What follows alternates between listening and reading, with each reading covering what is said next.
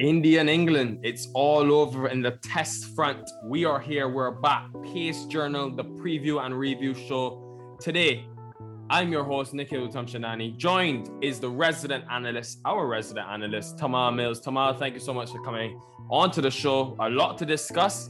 Your team, England, not looking so good, ending up losing the series 3-1 after winning it. Your reaction? Welcome to the Pace Journal.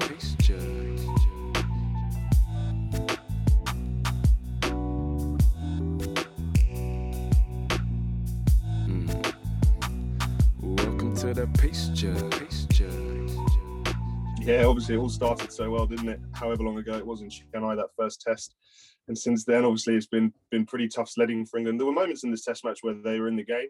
Obviously, they won the toss and had a bat, so they kind of had another opportunity to get some runs on the board. The pitch definitely wasn't as extreme in this second match in Ahmedabad than compared to the first match. But yeah, they'll be very disappointed. There's been lots of talk already in the press. You know, Joe Root in his post-game pressers and things talking about how, where they need to get better. I'm sure we'll get into it later in the show. But yeah, a disappointing series for England, especially after going 1-0 up in the first test. Yeah, for sure. Obviously, India, let's touch on them first of all. A very dominant performance by them. We saw them lose in the first test, but they really bounced back strongly, whether that had to do with advantage of home conditions or whatever it had to do with. The point is, they were extremely dominant in their home conditions. What do you think are some of the things that they did well throughout the series? Spin, both obviously bowling it and playing it was obviously a huge part, wasn't it? You just look at the wicket takers, Ashwin and Akshar Patel. I just pulled it up on my laptop now. It makes quite strange reading to look at the whole list of wicket takers. You have obviously Ashwin took 32 wickets in 4 matches, which is incredible, going at an average of only 14. Akshar Patel not far behind. He played 3 games. He took 27 games. His first 3 games in Test cricket as well. 27 wickets, averaging only 10.5. And then Jack Leach for England obviously chipped in with 18 himself. So good showing for him.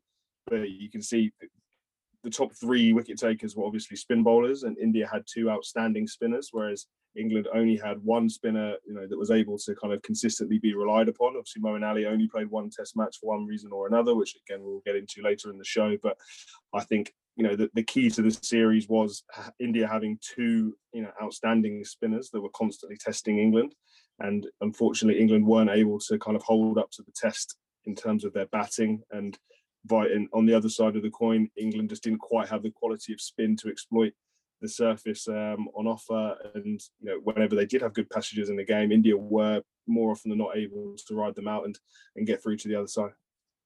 Yeah, before we look at the entire series, I want to touch on this game specifically because obviously this is a review for the 4th test as well as the series. It was definitely a more balanced pitch. We saw, I assessed early on day 1, you saw some grass on it. You thought something would be in it for the seamers. 9 seamer wickets in this test. So our Pace Journal family will be very happy with that. We saw Ben Stokes, he took 4. James Anderson took 2. Mohammad Siraj was electric as usual and replacing Jasprit Bumrah. So tell me your assessment of conditions and the surface. And do you think it was a good toss to win by England to bat first? Yeah, it's always a good toss to win, especially in the subcontinent. Yeah, as I said, it wasn't the extreme, raging turner that the last pitch was. Obviously, we're back to day conditions and the red ball as opposed to day nighter and the pink ball. So you expected it to be a little bit more placid, and it was. The pitch was good, wasn't it? It looked, as you see, got your own red one today. We've got the red, ready to bowl. But it's. You've made me lose track with that red ball. It makes me come out in a rash. I haven't bowled with a red ball for about 5 years now. I'm only about the white ball life now. But no, the pitch, it was a good pitch, wasn't it? There was swing there early. There was seam there, kind of all through the game. Mohammad Siraj, as you say, he was really impressive. We kind of spoke about, we thought it would be Shadaf to come in for Jasprit Bumrah, but for one reason or another, they went with Siraj, and he looks really lively, didn't he? He's got that real kind of that snap of the wrist, and he gets the ball to kind of, he's not coming up hugely quick on the speed gun, kind of, mid 130s, but, he seems to trouble the batsman for a little bit of pace, bit of bounce, seam movement. He was really impressive. A quiet game for Ishant Sharma, but that can happen. So, yeah, I think England obviously wanted to win the toss. and hope that the pitch deteriorated come the fourth innings. So then it would have been very tricky to bat on. But unfortunately, as we've seen, that they lost early wickets at one point. They were 30 for 3 batting first. You're always disappointed. Jonny Bairstow struggling a little bit for form. Sibley Crawley. And then obviously there was a little bit of a recovery in the middle order. Ben Stokes, Dan Lawrence in particular. But yeah, it wasn't a good showing on, as you say, especially when you get the first bite of the cherry on what looked a decent pitch, a little bit of seam movement. You've got to be scoring more than 200, and when you don't, you are up against it. Yes, definitely. And in terms of selection from an England point of view, Tamal, I was very surprised to see, obviously, based on the last test where they definitely missed that spinner, we saw them opt for an extra spinner and even bring in Dan Lawrence, who can both spin as well. But do you think that was sort of, too much of an influence from the last test? Because to be honest, I thought there was something in this service for the seamers. Did England miss that frontline seamer in a Jofra Archer, a Stuart Broad, because they only played one in James Anderson and then asked Ben Stokes to take up the responsibility? Do you think they sort of missed out on selection there? Yeah, a little bit. So it was obvious that they were worried about the batting. Obviously, the batting hasn't fired throughout the whole series, so they felt like we need an extra batsman in there. So they brought Dan Lawrence back into the side to come in and bat number 7. He's normally obviously a top order batter.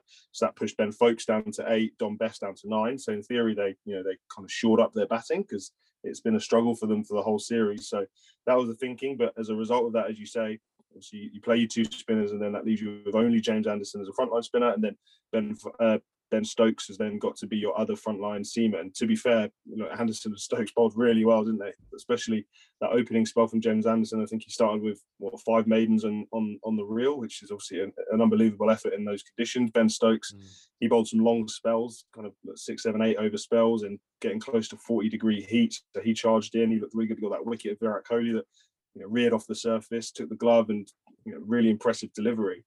But yeah, you'd say looking back now, that they could have done with another seamer. And again, there's been a lot of chat, obviously, with the rotation policy and the way that England have chosen to go about the squad for the tour. Someone like Sam Curran or Chris Woakes, that kind of genuine bowling all-rounder, would have probably been a better shout or a preferred option, to the extra out-and-out batter in Dan Lawrence, because obviously Woakes and Sam Curran are good batters in their own right. And as you say, England did look a little bit light on the seam front, especially with Dom Bess struggling to kind of hold his own at the other end from Jack Leach. That was the key. They needed Bess to really be able to hold down an end, so then they could bowl a lot of spin and then have Anderson and Stokes maybe rotate from an end. But unfortunately, he struggled a little bit in this Test match. I'm glad you touched on the selection policy, because it's something that I wanted to ask you about. I've heard a lot of England fans moan and groan about it. And to be honest, I put England's detriment and unfortunate circumstances in this series down to that selection policy, because I think they've been extremely unlucky. For example, you bring in Moeen Ali in the second test. He takes 8 wickets, scores a blistering 43, and then he leaves. You also have, as you just mentioned, Chris Woakes. He was sent home for a rest period. I thought he could have been a huge plus, because they're looking to strengthen that batting. And he also provides that frontline seaming option. He's not there available for selection. So I really thought that this selection policy for England, it sort of hurt them in the end. But in terms of, I know England, for example, just came from Sri Lanka. They've been on a long streak of away cricket. What do you make of the selection policy? Were there any things that, thought ended up hurting England in the end? Or do you think it's just something that's required based on the amount of cricket is being played in terms of England away from home? Look, it's a tricky one to answer, and that's all the cricket journalists, pundits back in the UK now. That's all everybody's talking about. Is giving guys rest through Test series, especially when some guys are obviously going on to play at the IPL in not so long. So where the priorities lie, as you say, England had a couple of tests in Sri Lanka before coming straight to India. They're prioritizing guys, mental health and kind of well-being, from being stuck in bubbles, being in hotels, especially if you're in not playing necessarily. You think of somebody like Chris Woakes, didn't play a single game, doing a lot of 12-man fitness work, gym. it's tough. You've got no release. You can't leave the hotel, go for a coffee, go to a restaurant. You can't do anything. So they're very, very wary of that in these current times, which you can't complain with, in my opinion, if that's how they're going to go about it.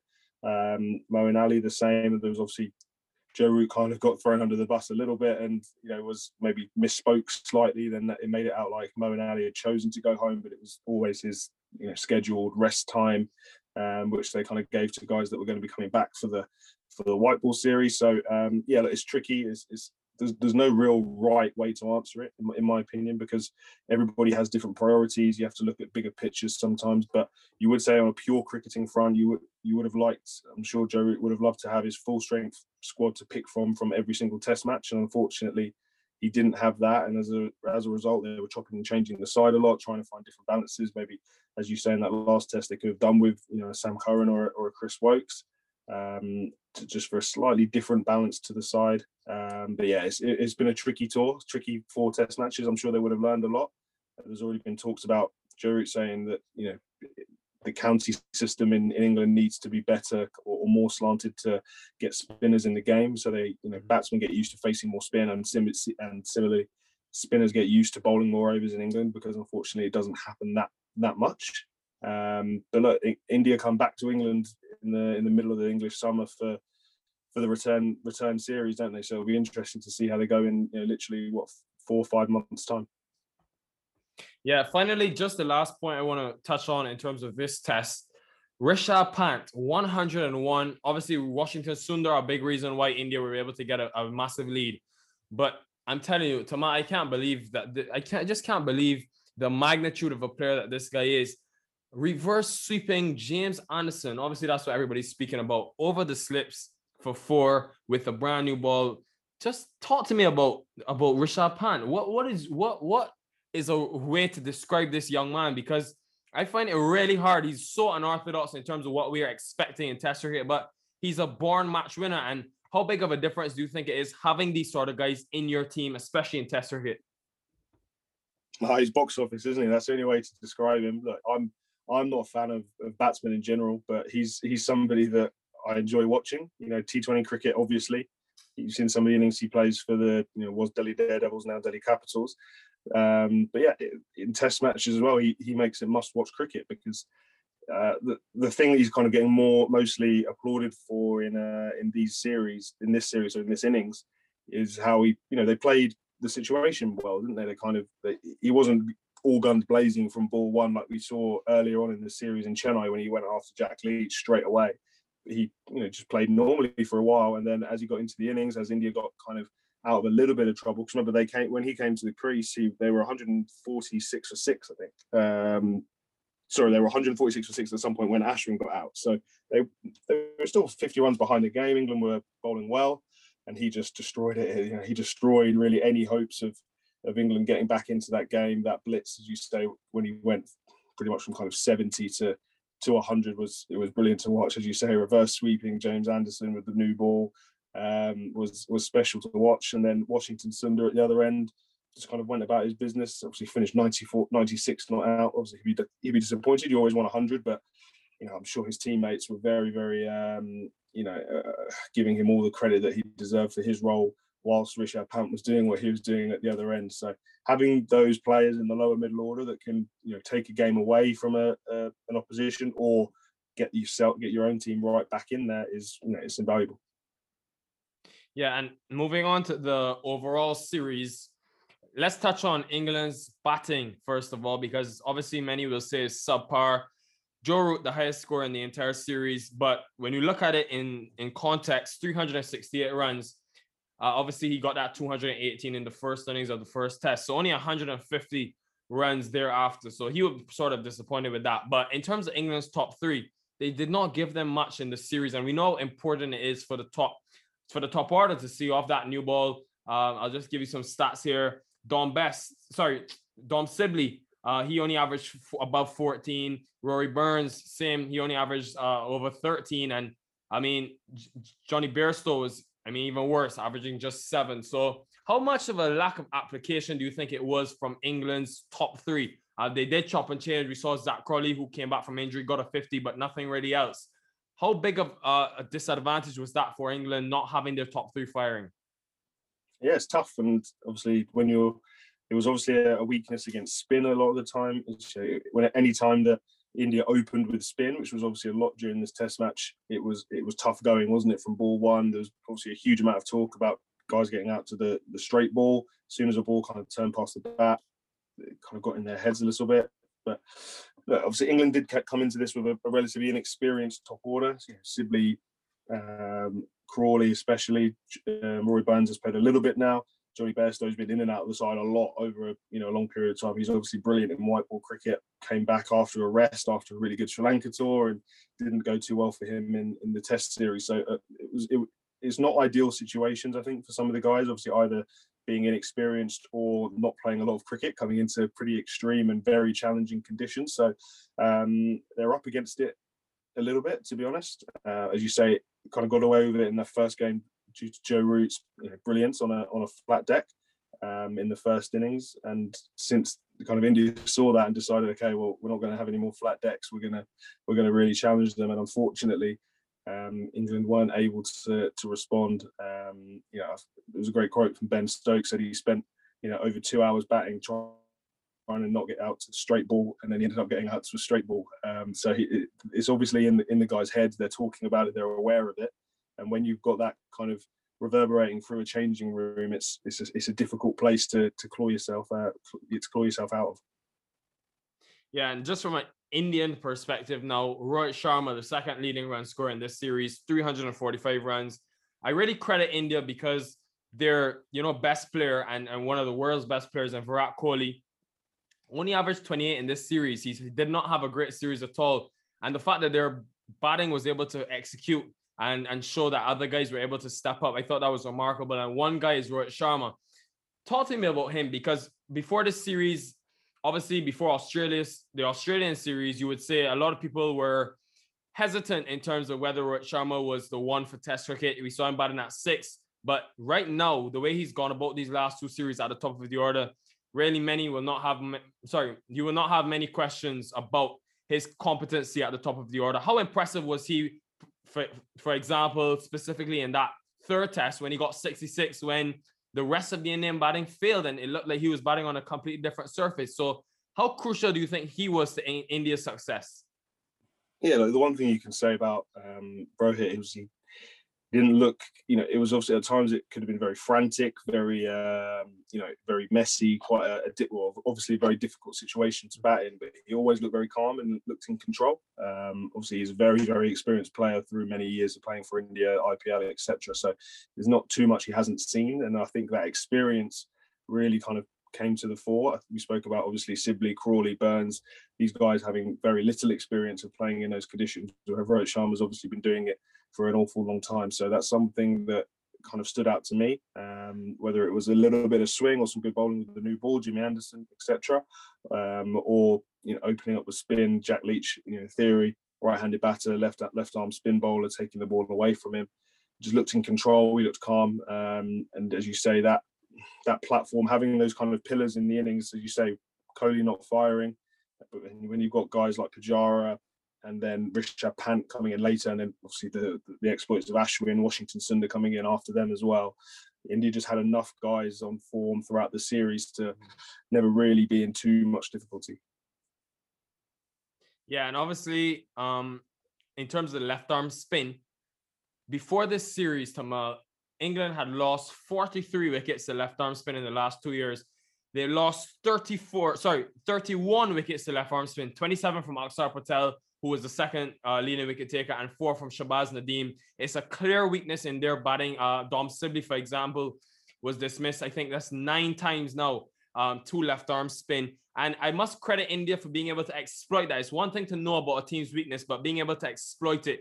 In terms of Akshar Patel, what impressed you about him? Because it's very interesting. I was speaking to an Indian journalist, and he said the difference why he thought Akshar Patel was so successful as opposed to Nadeem is because he's a lot flatter and quicker through the air. So it doesn't give the batsman a lot of time to calibrate and figure out what Akshar Patel was bowling and pick all the balls, etc.